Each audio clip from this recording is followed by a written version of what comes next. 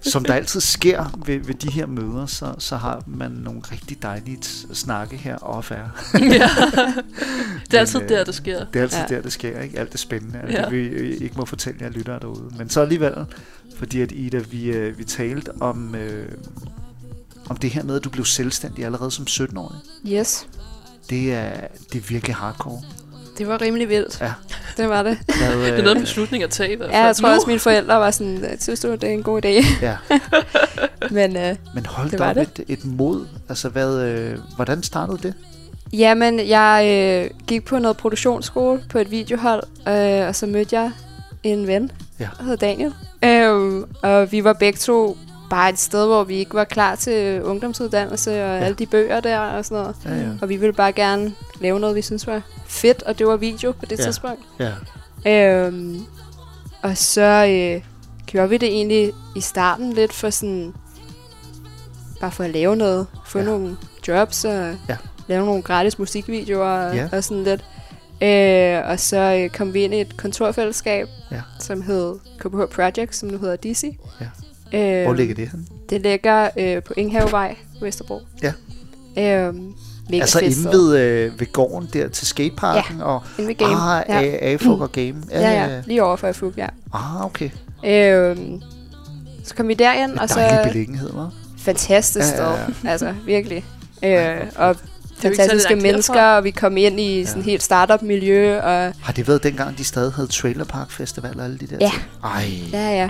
Så spændende energi, der var der. Og helt vildt. Ja. Ej, hvor interessant. Meget kreativt og meget sådan, social entreprenører og hele det der værksætter-miljø, ikke?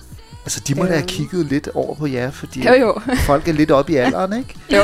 Og så sidder der to, som kommer 2 17-årige ind fra gaden og sådan, vi vil gerne have kontor her. De var sådan, okay. Jeg tror ikke, det er forkert. Ja. Altså rent praktisk, hvordan gør man det? Fordi at du skal jo være 18 for ligesom at få CVR og alle de der ting. Ja. Så I gjorde det måske i en forældres navn? Eller? Nej, vi var så heldige, kan man sige, at vi faktisk blev 18 det år, vi startede det. Okay. Så inden, der var det lidt på det sådan low-key. Tager ikke rigtig så meget betaling for det endnu. Ja, præcis. Og så blev vi 18 begge to, og så kunne vi startede vi med sådan en enkeltmands virksomhed, og så blev det til andenparts senere hen. Ej, hvor I seje. Det var rimelig vildt. Altså det i sig selv er en kæmpe bedrift. Og så bliver I bare smidt hovedkuls ind i det her. 100%. Ja. Og altså, og skal vidste lære jo intet om skat eller momsregistrering. Hvem ved også noget om skat? Amen. Så bliver man hurtigt voksen, ikke? Det gør man. Og hvor længe var I i gang med den her virksomhed? Eksisterer den stadig i dag? Den eksisterer stadig. Ja. Daniel kører den. Ja. Jeg var med i 3 år. Ja. Så fra 17-18 til de der 2021? Ja, præcis. Og så var det tid til, at jeg gerne ville have en uddannelse. Ja. Så havde man prøvet det. Så har man prøvet det. Ja. Ligesom, så har man haft egen virksomhed. Nej. Jeg tror bare, at det jeg skulle noget andet på det tidspunkt, men der sker mange ting fra man er 17 til man er 20-21 år. Det er en livstid. Det er virkelig en livstid. Jamen det er det virkelig. Og man ændrer sig meget, og jeg gik mere i retning af noget design, og ville gerne udforske det, og Og så, hvordan det I lavede, det var så primært film?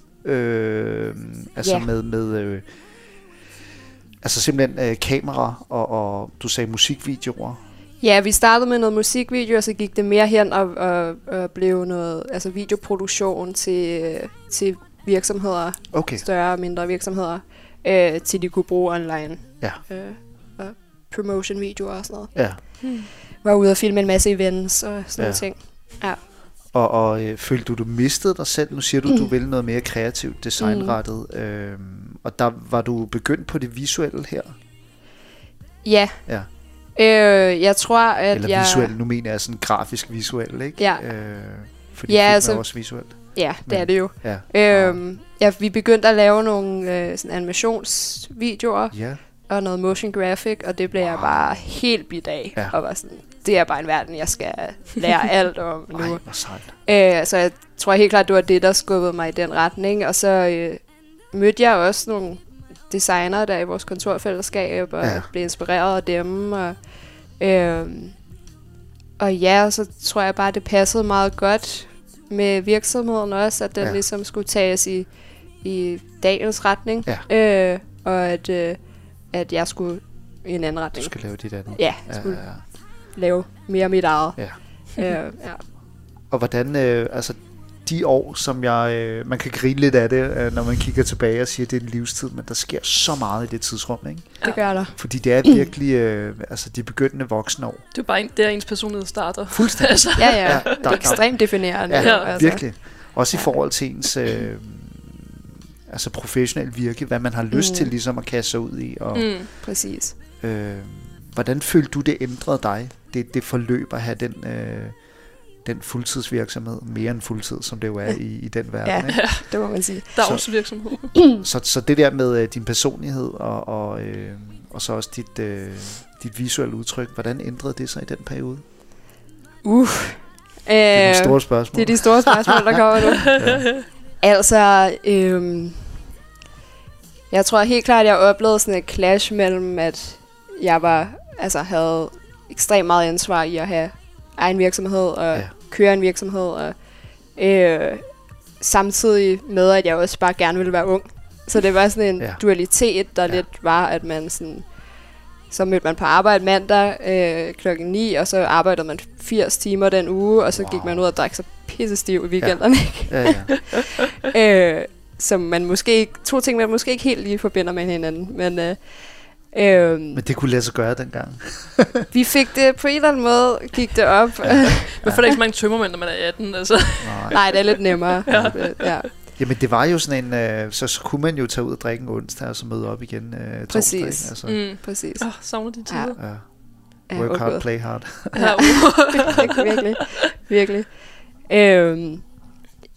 Så tror jeg også, at igennem virksomheden lærte jeg også, ikke alt, men meget af det, jeg kan i dag, har jeg lært derigennem. Ikke? Det var meget sådan trial and error.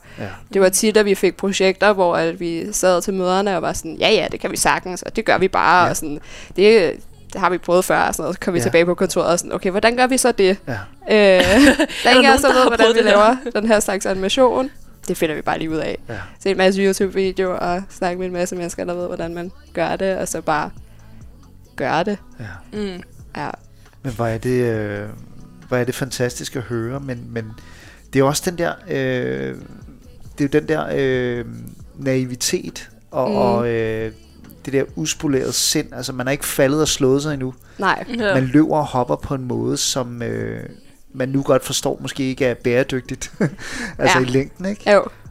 Og der er noget fantastisk i den der energi og det der at leve for nuet og jagte det, der kan lade sig gøre, frem for hvad kan gå galt, ikke?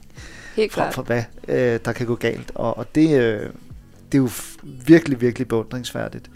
Men også noget, hvor at man... jamen, absolut. Men det er også noget, som har sin pris. Det har det. Ja.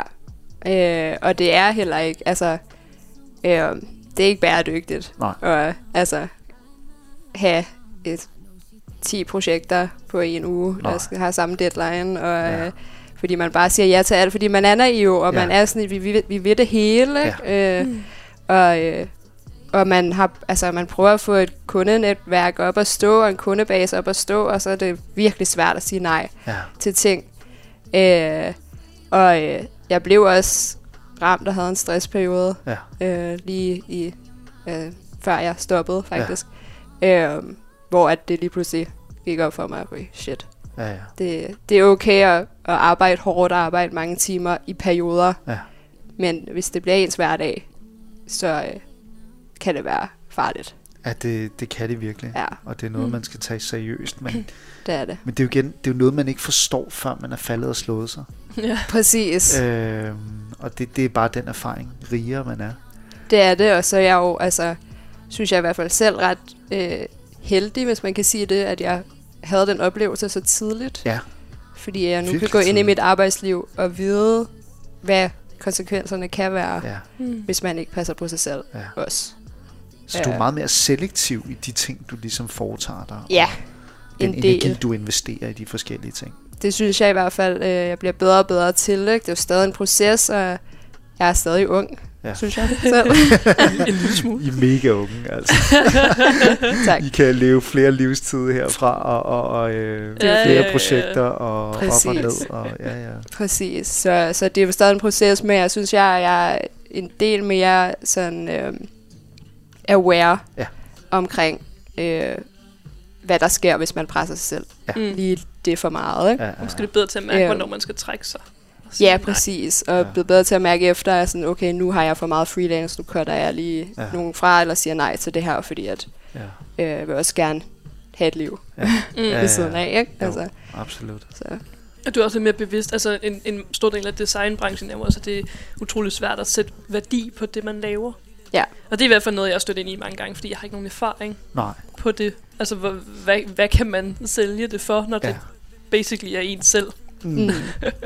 Og det er jo, har du jo så også noget erfaring i, som nok hjælper lidt nogle gange, at man faktisk har været i den situation før, hvor man skal prøve at prissætte et eller andet.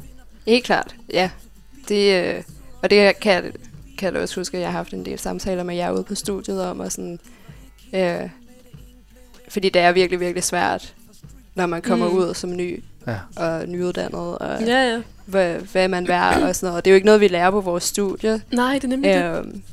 Men jeg kan nemlig huske, at der var på et tidspunkt, hvor at, jeg ved ikke, om du kan huske det, men ham der gerne ville have noget design med nogle cykler, nogle reklamer af en eller anden dum lille ting, som jeg havde fundet sådan super random.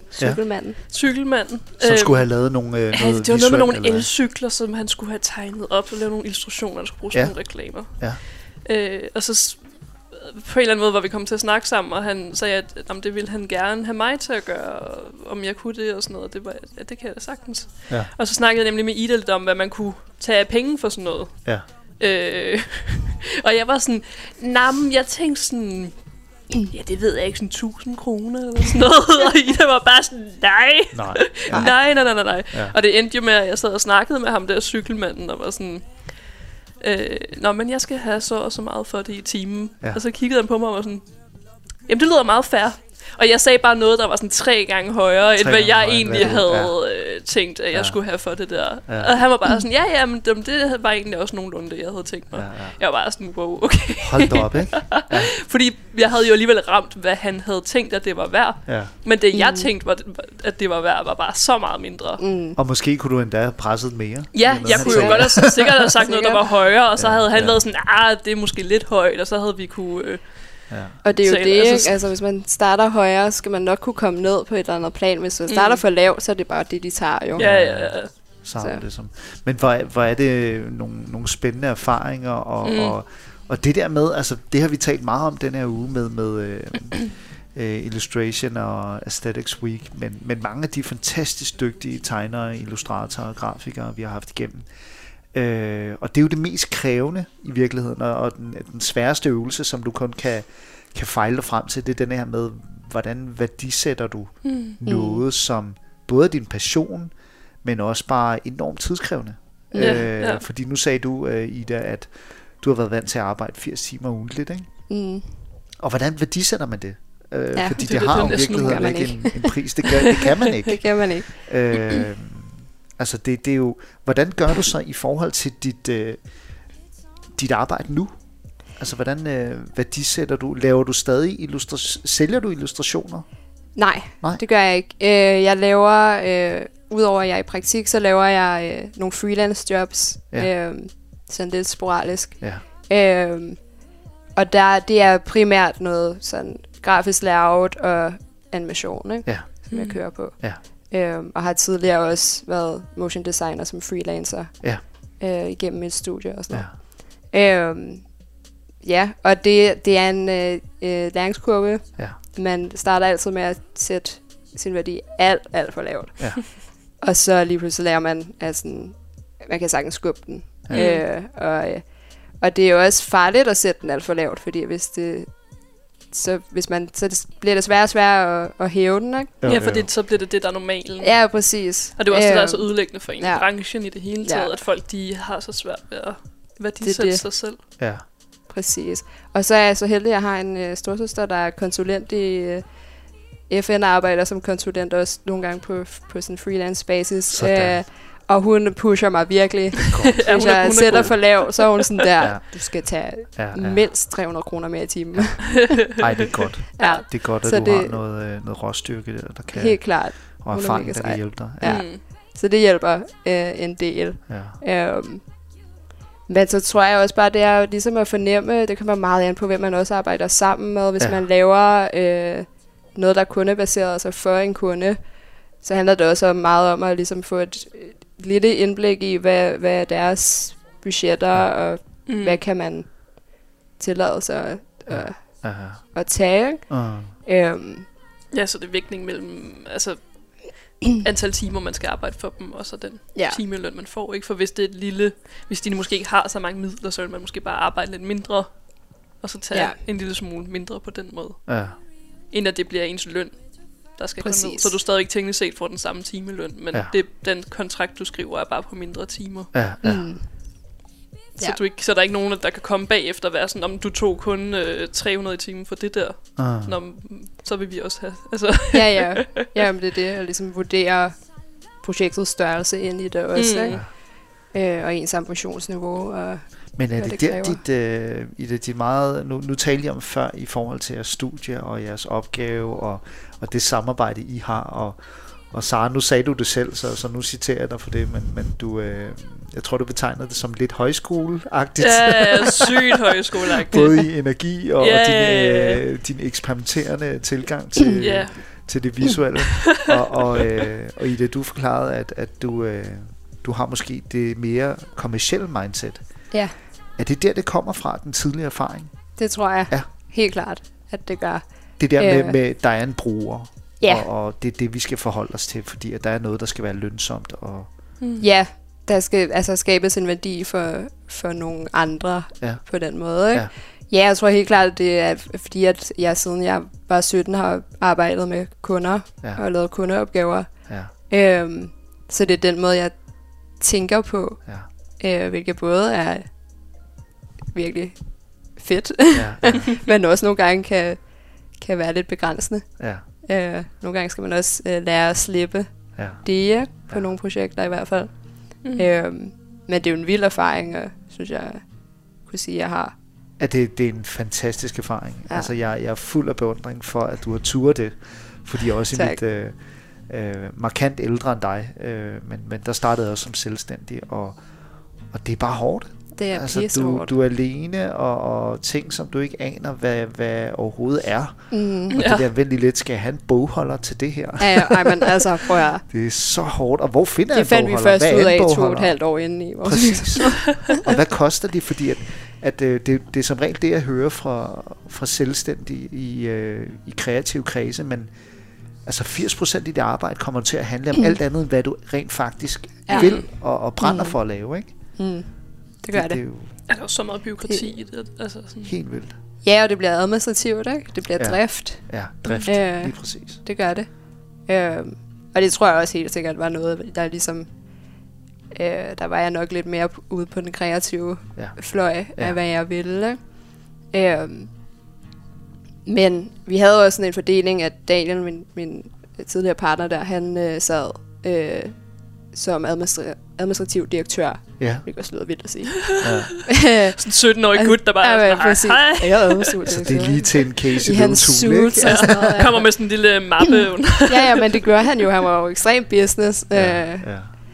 Og så var jeg sådan head of creative mere. Også god titel. Ja. Nogle solide visitkort, man kan lave så. Men vi gik all in på de der. Det var totalt agency jo. Altså. Jamen det er jo det første. Det kan jeg også huske første gang jeg fik startet min egen virksomhed. Det første vi fokuserede på, det var visitkortene. Ja. Fordi det var også sådan en ting, så er jeg officielt, når det står på et eller andet. Det er ligesom der, når den der scene fra American Psycho, hvor han bare går helt i selvsving over, der er en eller anden, der har serifskrift eller hvad det er for noget. Altså. Jamen, det er imprægneret ind i. Ja. Og elfenbensfarvet og alle de her ting. Det er det sjoveste. Ja, det er virkelig. Den er så fin. Ida, vi skal høre meget mere om hele dit venture med det her selvstændige liv og din visuelle identitet og vejen over til det. Jeg synes lige, vi skal høre en bid musik, fordi at vi skal jo også høre, hvad du går for hverdagen til at køre med nu. Ja. Lad os høre noget Mægtes Give You More. Yes.